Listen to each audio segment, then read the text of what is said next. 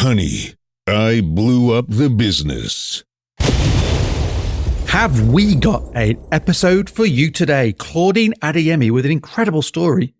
Hear from how she was homeless at age 16 to putting herself through university to become a lawyer at one of the UK's, indeed the world's top law firms, where she pivoted her career to pursue a social purpose startup, a tech for good startup called Career Ear, where she's now, after perhaps an 18 months period of having left law behind, she's now pivoting again. She's niching down and narrowing her focus. And so we get a real ringside seat of an entrepreneur who has gone through a set of experiences that really are challenging her, and she's living it right now. So you're going to get a real ringside seat of someone who is going through the experience at an early stage and being very open-hearted about it.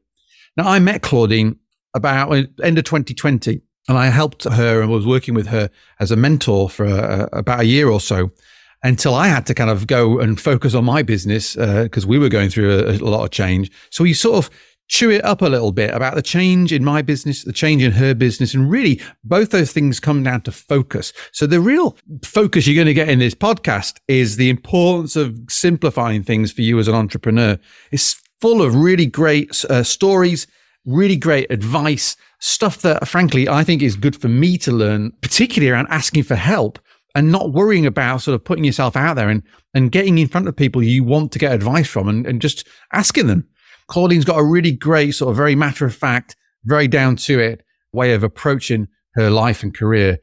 And I think something we can all learn from as entrepreneurs.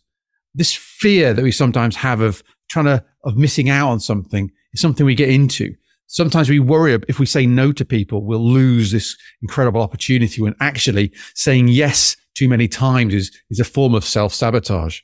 My name's Dan Kirby. If you don't know me, I'm the host of Honey, I Blew Up the Business, because in 2017, that's what I did. I blew up my business and it didn't go bust, but it skirted it and we turned it around and now things are better than ever. But I really, really don't want to do that again. That's why I'm doing this podcast. I'm talking to entrepreneurs about times they've had it difficult, times they've gone through change and what they've learned from that. So I can learn from that and then you can learn from that too. And if you like that, if you like some real talk as opposed to all this sensationalist, Hallmark card, fluffy entrepreneurial stuff that's out there, then please, you can help me on that mission to help other entrepreneurs. Subscribe to the podcast, share it with your pals, maybe give us a review, a 5-star review, maybe, and a nice write-up. I like reading those. They make me feel good. Become part of our community. We're all fellow travelers on this path of entrepreneurship. Whilst I've got a podcast, I'm not a podcaster. I'm an entrepreneur. I'm a founder trying to do some good in the world. Maybe that's like you. So you can help me and together we can help each other. This podcast is brought to you by my business, the tech department. That's the one that I turned around. They're graciously supporting my mission to help you and other entrepreneurs to sort of avoid our mistakes. So thank you, guys. And without further ado, I'm going to transition you over to Claudine Adeyemi. We're going to be ready in 3, 2, 1. Welcome to the podcast, Claudine Adeyemi. Great to see you. How are you today? I'm really well, Dan. Thank you. I love your energy. Well, you know, I have had an extra cup of coffee in anticipation of seeing you. Because you needed it. I always need a bit of a shunt through the afternoon. Claudine and I have got a past working relationship together, and I reconnected with her because I thought she'd be a really great guest for the podcast. And as it turns out, she's going through some sort of changes in her business, which we can get into, which might bookend some of the things I've been doing with my business. And so I thought there's a really interesting conversation to be had with Claudine, who's and so I'm looking forward to getting into it today. And it is great to see you, actually. A little bit of time, but I want to sort of dive in because you have a very interesting story, and I'm going to refer to a pinned tweet, or your pinned tweet, where you said you're having to, quotes, pinch myself moment because when I think about what my life could have been compared to the life I'm living, wow, I'm grateful. Why is that? Oh, I forgot I had that pinned. I think I tweeted that a few years ago. Yeah. Why is that? Gosh, so I grew up with my dad and my brother because my mum passed away when I was quite young.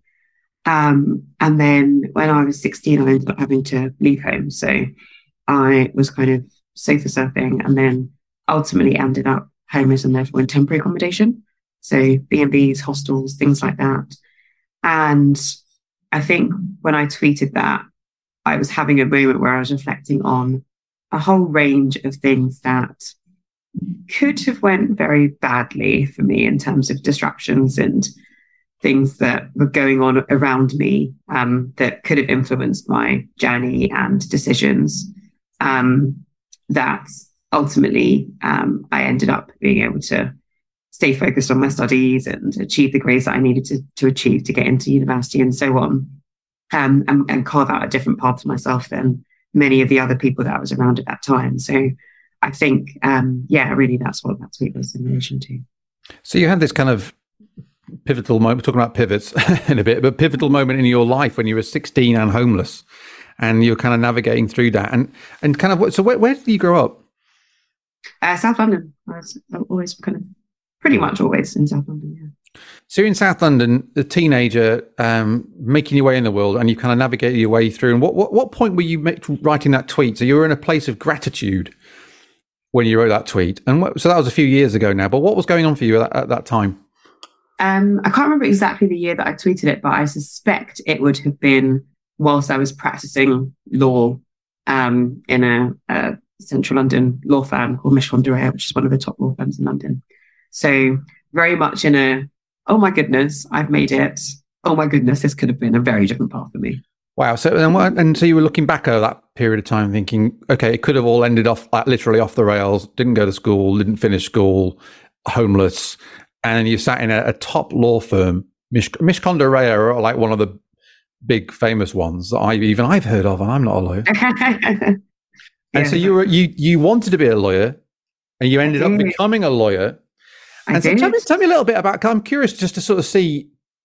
Again, it's just like an interesting moment. You took the time to kind of reflect on it. So you went from 16. What age roughly would you have been when you tweeted that thing? You know, more or less. Probably early 20s, maybe. Okay, so there's maybe been a 7 or 8 year window between sort of mid 10 years. Yeah. So okay, so you're sort of maybe looking back at that 10 year, and so how did you get to become a lawyer? So you're homeless. How do you get to become a lawyer at one of the world's top law firms?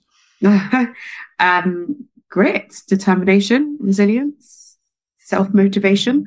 I think for me, I'm just a very goals-driven person. So I decided when I wanted to be a lawyer from the age of like 11. I originally wanted to be a doctor, but then I watched a lot of Holby City and Casualty and was like, absolutely not. What's next? And so decided on law instead. And then I kind of went on a process of choosing the subjects that would be appropriate for that, seeking out opportunities. Like I remember walking down Tooting High Street and just walking into any local law firm that I could find with a CV that had experience of admin and filing for my aunt's business in her home and sweeping the floors in the hairdressers, because that was my kind of Saturday job, and just begging for someone to take me on. So yeah, it was just a kind of a lot of just going for it and putting myself out there. And I think the other side of it was knowing very, very early on that actually my grades and my academic performance was going to be critical. And so fortunately, I've generally been relatively academic, and so was able to kind of get my head down and focus on getting the grades that I needed to get at A-level. So I ended up getting 4 A's at A-level, which then got me into UCL, which again is one of the best universities. And I read law directly there. And I think that kind of journey put me in a better position to land a training contract at Mishcon. So which is quite a wise thing for a 16-year-old to be doing in some ways, kind of like in the sort of melee of what was going on at that time. And do you think you say you've been very goals driven? Do you think that was kind of, I mean, because in effect, what you went out and did and sort of hustled. I mean, I'm looking at here, you went out and went and you didn't practice. What were the kind of, were there any sort of, I know you talk about having to overcome hurdles to kind of get to do that. I'm just curious, like you had this goal and you went out and hustled, and looking back, what do you think you learned from that? You see, you're at this sort of mid-teen point with this big goal, and perhaps feeling like, how the hell do I get this away? Like you say, you're working, you're not in a Saturday job, etc. But so what did you learn from that experience? I think, if I'm honest, one of the biggest things that I learned was that ability is nothing without opportunity.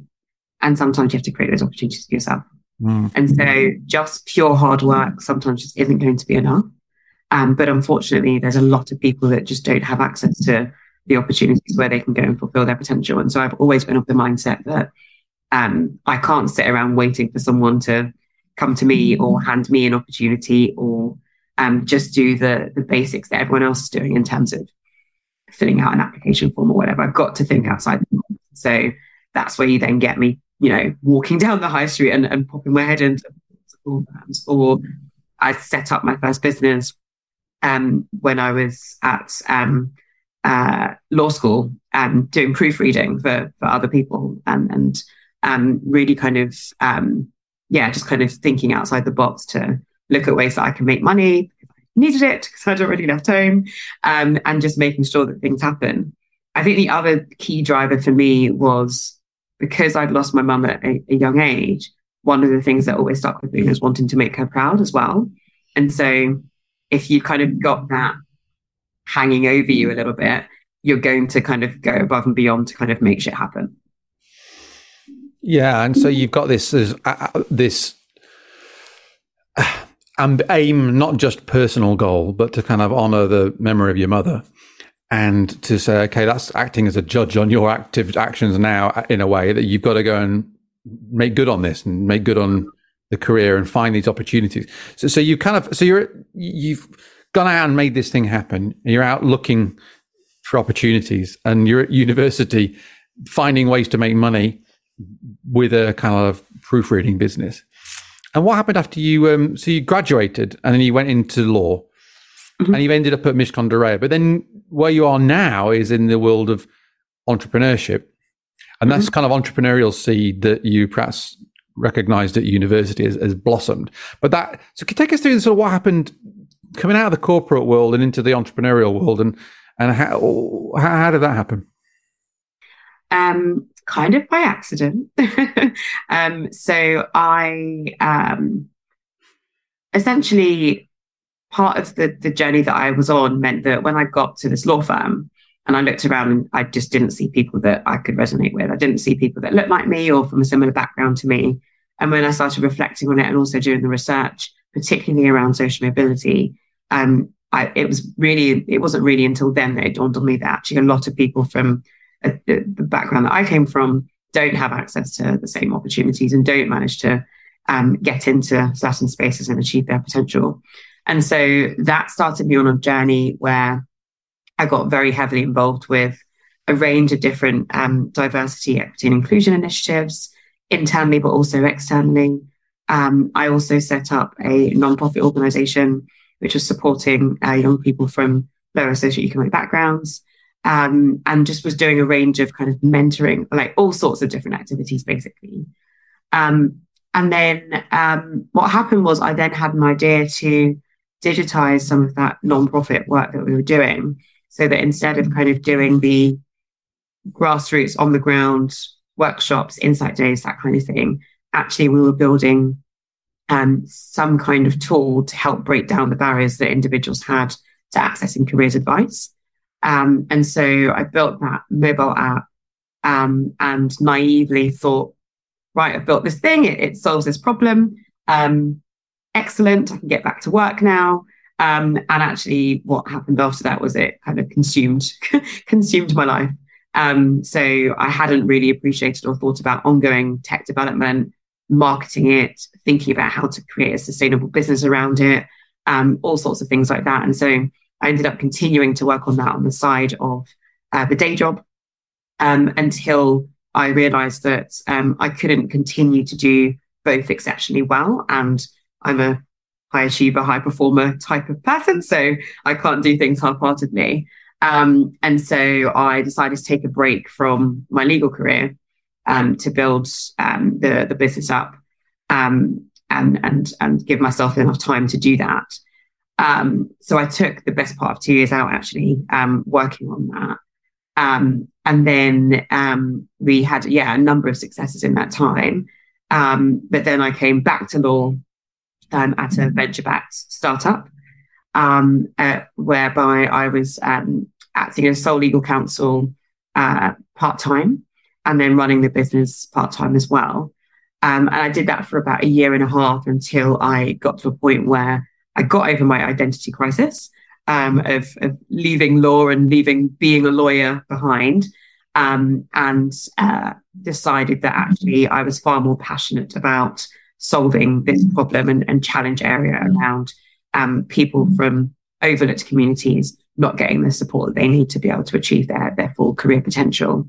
And so, October 2021, I not only quit the startup that I was working at, but I quit law completely. So I didn't renew my practicing certificate. And so made sure that I was kind of jumping both feet in, and transitioned full time to running my business as a startup as well. So made that transition as well. A few months later, raised some investment, it's continued since then.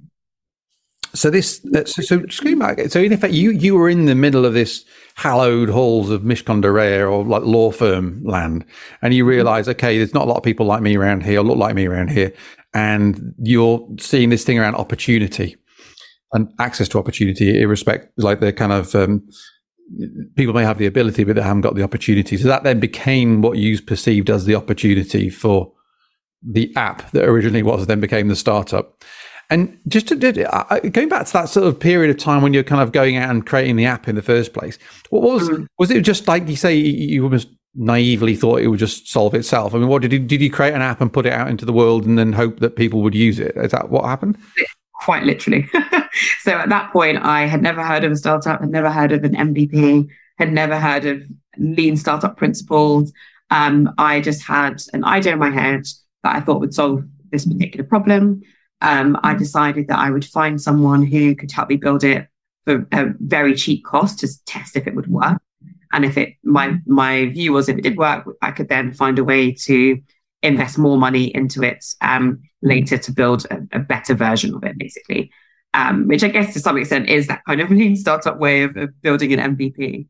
But yeah, and I originally kind of had a conversation with this developer, and they said, based on what I wanted, they could build it in a month. It took 9 months. So I had not anticipated that at all. And then, we launched it. We had this massive event. Actually, my law firm hosted it for us, which was very kind of them. We had Charlene White from ITV News come and do a keynote. And I put this thing out into the world and went out and, spoke to schools and colleges and just shared it quite broadly. But hadn't appreciated that it would take a lot to kind of build it up and scale it. And was there a moment in time when that penny dropped, that you had this thing, it had launched? You obviously, I imagine, on a high because you've got all this, the great and the good are back at your product launch. Was there a point when you realised, oh, hang on, this isn't just going to work on its own? Yes, I can't remember the exact moment, but as I say, because I ended up not just launching and then being able to step away and go back to kind of practicing law as a full-time thing. What ended up happening was that I was continuing to kind of do the 5 a.m. starts, working weekends and fitting it all around the day job. Very quickly realizing that was going to be the foreseeable unless I gave one of them up. Yeah, it's a bit of a rude awakening with, I've had that realization with, you build a product and you think it's brilliant and you put it out into the world and then you realize that's actually only maybe 20% of the job is to, build the damn thing. Yeah, exactly. The whole sales and marketing thing is just this whole other animal. All right, so you're getting up at 5, you're working weekends, you're grinding it out, you've got this high flying law career, which took you many years to give up as an identity, which probably I can see because you've invested a lot of your teens dreaming of this thing, and you get to the hallowed halls of the top law firms, and then suddenly you've got this sort of curveball that came perhaps from your heart rather than your head. Like you kind of were drawn to do this thing, and then it started to sort of drag you into its clutches, this sort of social purpose entrepreneurship gig. So how do you kind of, and I'm trying to think, when we met, I think in late 2020, was it? And so Claudine and I were working together. I was kind of, I guess, providing some coaching, mentoring, second opinioning, I don't know what you'd call it, advice. I don't see myself as a source of good advice, by the way. I still have that imposter syndrome, despite having done this for 20 odd years. So we were chatting on a regular basis, and I think that was late 2020. So it was probably whilst you were still nurturing the law career. Yes, yeah. So I think that was when I was part-time in the business, part-time on legal, and then I think towards the end of, as we were kind of having those conversations, was when I was starting to make that transition. Because you remember, I think I would have said to you, and a raise and that kind of thing, and so. So this period of time, so there's a bit of this, let's call it this quagmire period, where you're trying to keep two very, very distinct career paths running simultaneously. And all right, I rock up at some point, but you're in the middle of this thing, trying to balance these two things. The one, perhaps the heart, one's the head, the kind of sensible career path and the emotionally satisfying career path, and the one you're compelled to do. How was that at the time? Balancing those things? I think I told myself that it was all perfectly doable and sustainable. I did burn out during that period though, quite badly, because I just had way too much on my plate. But I think at the time, I would say that other than that, was kind of managing it. I think reflecting back, I actually had no idea how I was managing to do both. Because if I think about how much time I'm putting in now, where early bird is my only commitment, really, I just don't understand how I was able to kind of do 3 days completely of something else on top of that. So it was tricky. But I think at that point I had some kind of vision of building up a bit of a portfolio career and dabbling in law, but also entrepreneurship, and also kind of I sit on the board of a charity, so kind of just exercising different skill sets and using them in different environments is kind of what I thought I wanted. It was the route that I wanted to go down. So I think I had to kind of tell myself that was all manageable. And and what did you learn from looking back now? So you were telling yourself a narrative at the time that I want to run this very diverse career with all these different interests, and I'll use my different skills, and I can definitely handle it. It's no big problem, despite my burnout thing. It's fine. And so you were running a script on your head, right? So at the time, and that, looking back at that now, because you say you can't even imagine how you were doing it. What did you learn? I think the biggest thing for me, and I think I've noticed this as I've got older as well, is one, not everything needs to be done like yesterday. So I think I've got so many things that like I'm interested in and passionate about, and I was always of the view that I needed to find a way to do all of those things immediately. And in fact, as soon as I have the idea, I'm already annoyed at myself that it's already done, because I'm so impatient with just moving forward and achieving things and having impact and those kinds of things. And so I was always trying to do lots and lots of different things and wearing multiple different hats. And so I've kind of gone on that journey of realizing that, that doesn't need to be the case. There's hopefully still plenty of years left in me, and so plenty of time to explore other areas.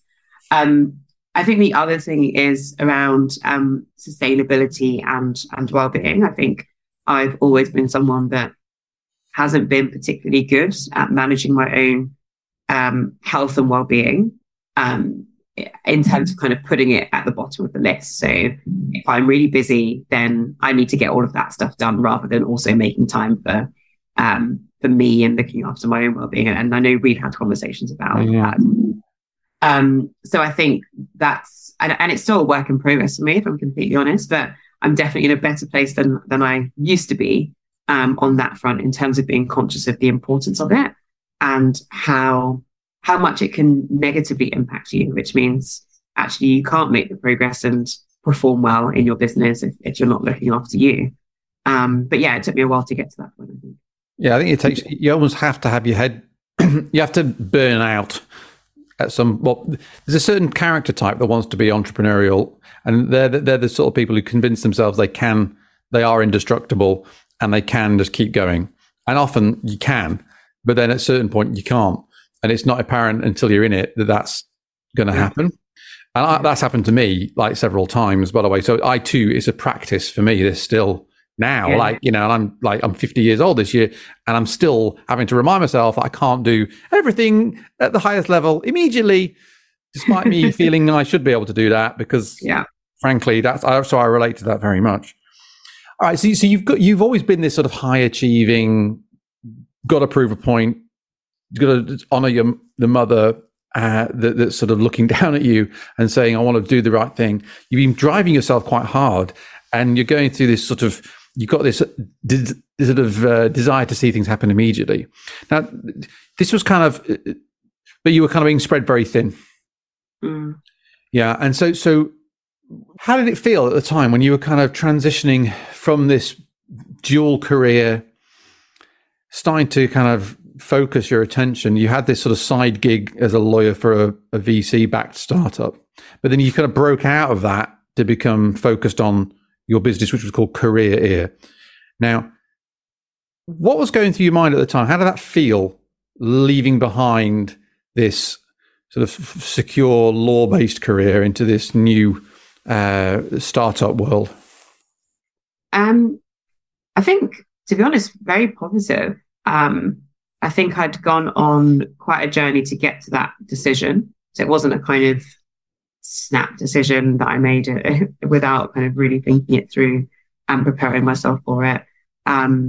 I had also had some, obviously the conversations with you. I also had some conversations with the coach as well. And so I think I felt more prepared, but also just excited about having the freedom to purely work on this area that I was really passionate about. So yeah, I was in quite a good place at that point, for sure. Do you know, I remember one of our conversations, we talked about focus, and I shared a video, which is, I dug out and I rewatched the video today. It's a short clip of Johnny Ive, the designer from Apple who did design the iPod originally, who was talking about Steve Jobs. I think it was the Vanity Fair, some big Vanity Fair show, and the editor of Vanity Fair is interviewing Johnny Ive, and he was talking about focus. And it's a really great video. I'll put a link in the show notes. But talking about actually how Steve Jobs would say, look, you've got to, it's like the thing you really, really want to do and you wake up thinking about, you got to not do that. That's what focus means, like to practice that. And I remember us having that conversation because I'd seen that video and I struggle with that.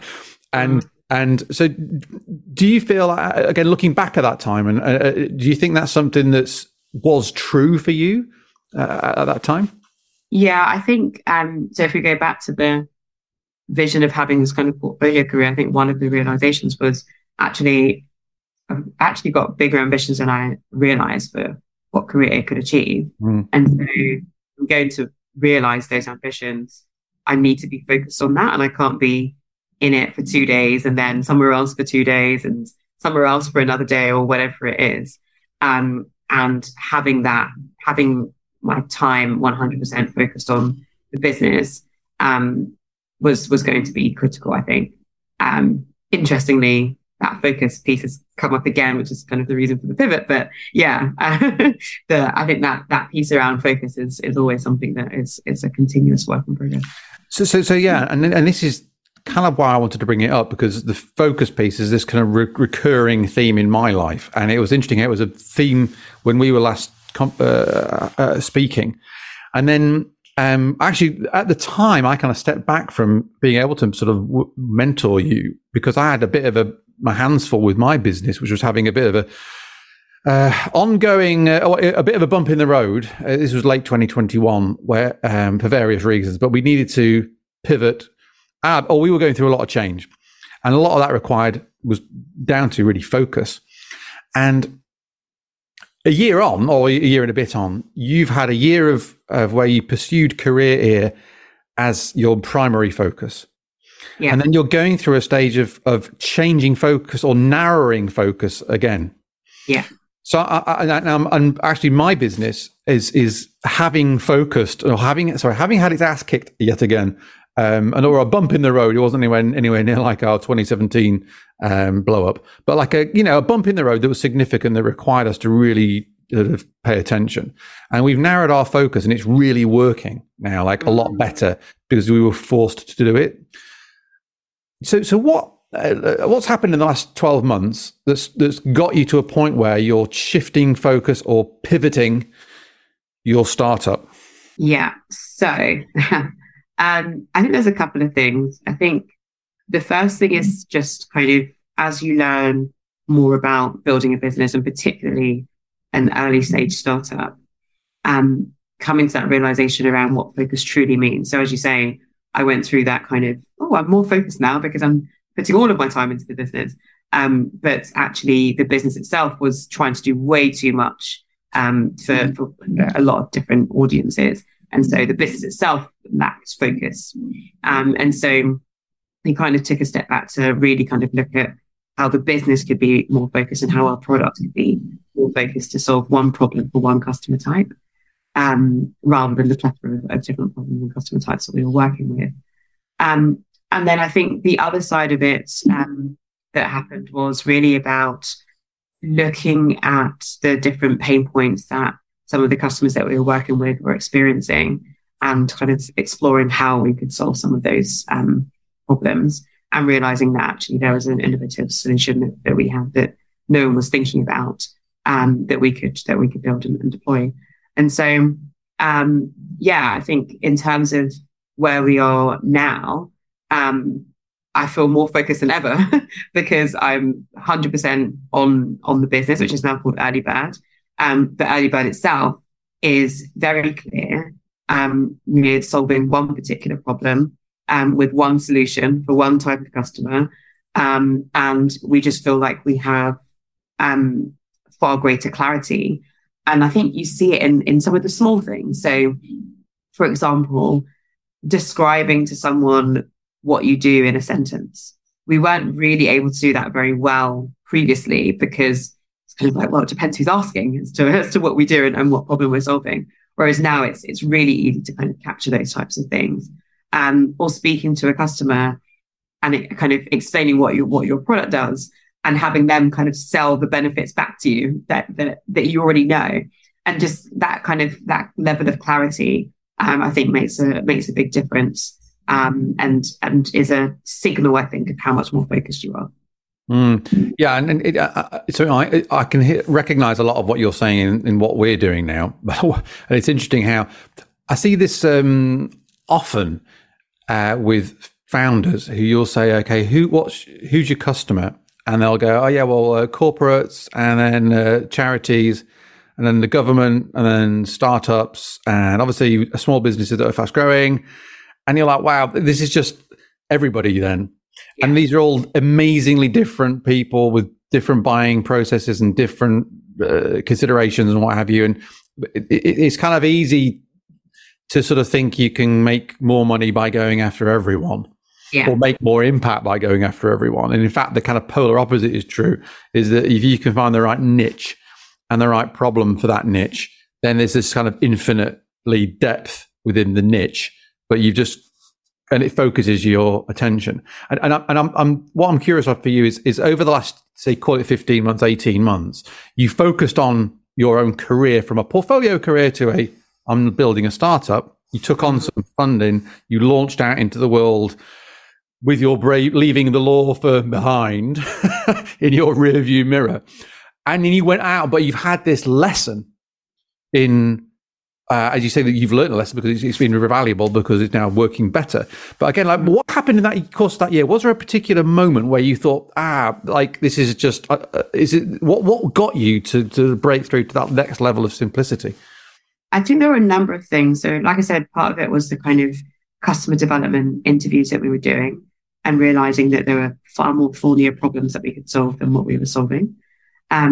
Conversations with operators who had been there, done that, and scaled multi-billion-pound businesses as startup founders, who were kind of like, look, I know the playbook. I've supported loads of founders through this. You need to be focused, and taking those lessons from them as well. And actually, one in particular who was able to really give us some advice and feedback as we kind of went through that process of, okay, is this what kind of focus looks like, and helping us to refine that. So yeah, I think it's kind of that journey through, and just wanting to be in a position where we were really solving a proper pain and bringing like a painkiller to the situation rather than providing some kind of vitamin that was useful to have, but not necessarily going to be a game changer. That's really good. Painkillers, not vitamin pills, is a real mantra that's worth bearing in mind, because if you've got a headache, you take a Nurofen. If you want to get healthier, yeah, well, a vitamin C tablet maybe will do something, maybe it won't, who knows? But like, you know, when push comes to shove, you're definitely going to buy the Nurofen. Exactly. And so you had this lesson then taught to you by the market and by mentors about clarity, focus, and problem solving, and more than that, painful problem solving. Mm-hmm. If any people are listening to this and kind of perhaps recognizing some of these patterns in their own business, what have you learned from that experience that you think other people can build on? I think there is a bit of a concept around fear around a lot of this. So I think kind of partly linked to what you were saying before in terms of it's very easy to think, oh, this product or this solution can solve problems for all of these types of people. And actually, if I just focus on one customer type, that's too small, or that's going to be too hard, or whatever. And I think that you have to get rid of that fear that what you're doing is too small, because there has to be somewhere that you're going to start. I think that if you have landed on a market opportunity that is large enough, then focus there, and really double down on owning that part of the market, doing really well. And then in the future, fine, you might be able to provide a solution that works for corporates and also works for charities. But you can do that at scale. You don't need to do that from day one. And I think part of the issue that we had was that from day one, we were looking at trying to be all things to all people.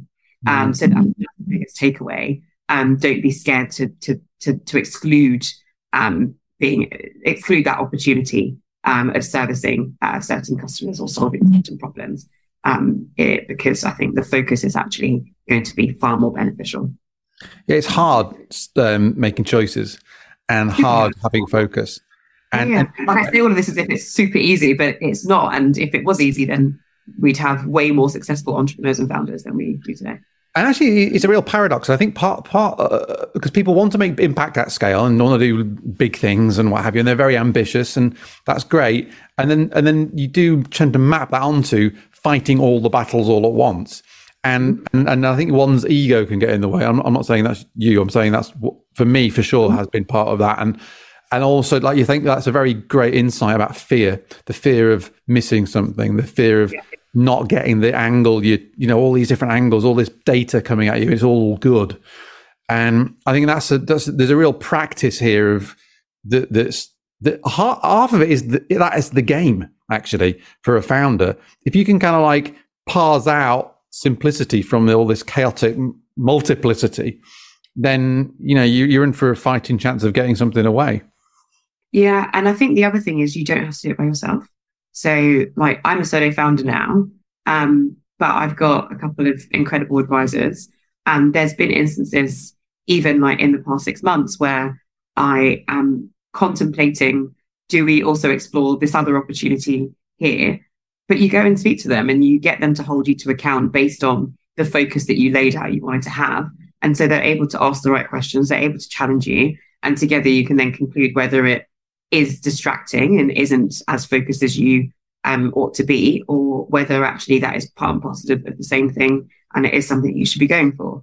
So I think that piece around asking for help and finding people that can help hold you accountable is useful, because it's very easy, I think, to get in your own head and maybe kind of respond to the ego side of you and that kind of thing, and just think, oh, this shiny opportunity, we can't possibly miss out on that. I think that's really, asking for help is really wise. And in fact, in some way, that's how we connected, because you what I've always admired with you is you've been always very open, because we got chatting at a time where it was a formative time for you, and you had enough on your plate, and maybe you don't need some dude giving you his 2p. Do you know what I mean? Like, and it's like this whole. You've been very open to that. Speaking to other advisors is a kind of important part of, for me anyway, like almost like a mastermind group of people who can give you feedback outside of your own head. And again, when you talk about ego, when I talk about ego, I don't mean like just being a big head. I mean just like the sense of who you are and what things should be and all that kind of sense of identity sometimes can undermine you and can trip you up. So you need some other people, like you say, to hold you to account. Yeah, what was really good about you was like being open to get feedback and talking to people outside you and outside the business to give you that perspective on your own accountability and your own ideas and what you're up to and what your own focus is. And so and again, how do you find these advisors? So I think there's a mixture. So we've got like a couple of formal advisors. One of them is actually one of our investors. And the other one we met on an accelerator program. He was kind of delivering a workshop, which I found very, very valuable. And I reached out to him after the program had ended and was like, you, sir, you've got to be an advisor. And he decided to come on board.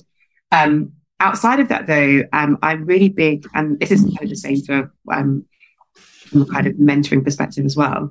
I'm really big on ignoring the language around mentoring, advising, that kind of thing, and just speaking to people, building relationships with people, asking questions, seeking advice. The people that you kind of build a positive relationship with or get value from when you kind of ask those questions, you're inevitably going to go back to them for more advice when something else happens, or to update them on the success of receiving that good advice. And over time, whether they like it or not, they become a bit of an advisor to you or a bit of a mentor or whatever it is. And I think there's also a bit of a misconception that has to be someone that has built up a business that has been uber successful over time, and that they've just been an incredibly like high profile, super successful person. It could also be a peer. It depends what you need from that relationship. And so I'm really just big on just speaking to people. Yeah, it's good. That's good advice, and I think it sort of correlates with your early stage attitude of just rocking up with your CV and asking for a job. And I think that's sort of getting out there and putting yourself into opportunities way is a really kind of what you're saying. You don't wait for someone to formally come to you with the correct credentials at the time you strategically need it. Just have a chat. Yeah, because you never know where any of those conversations are going to take you either.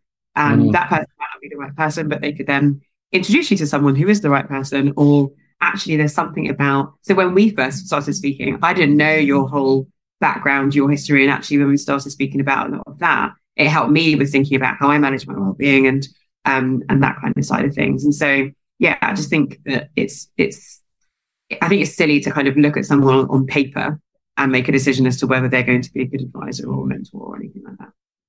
It's interesting, and I think that's again very wise. I think there's a chatting to people is really good, and being open. What I try and do now, which is partly what I try and do in the podcast, is just be very from the heart and be very open with everybody. Not a manipulation, just as a way of being.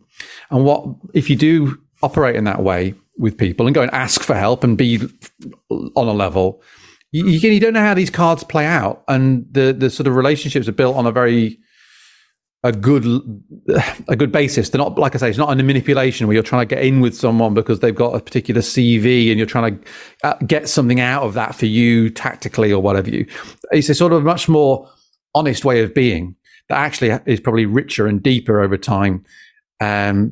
Well, this is what I find anyway. It's just the way I kind of want to act in the world. And you just, then you can kind of learn from everybody around you, and you learn from yourself as you're talking it out. Yeah, absolutely. I completely agree. So we're dishing out wisdom left, right, and centre here. And one of the questions I like to ask people on the podcast is, what advice should other entrepreneurs ignore? Oh, I wasn't expecting that. What advice should other entrepreneurs ignore? I think this might be a bit obvious, but I think the sensationalizing of building a business, I think very often, particularly in the startup world, all you see is kind of TechCrunch and sifted articles about companies raising X million and how, they've kind of built this success overnight and things like that.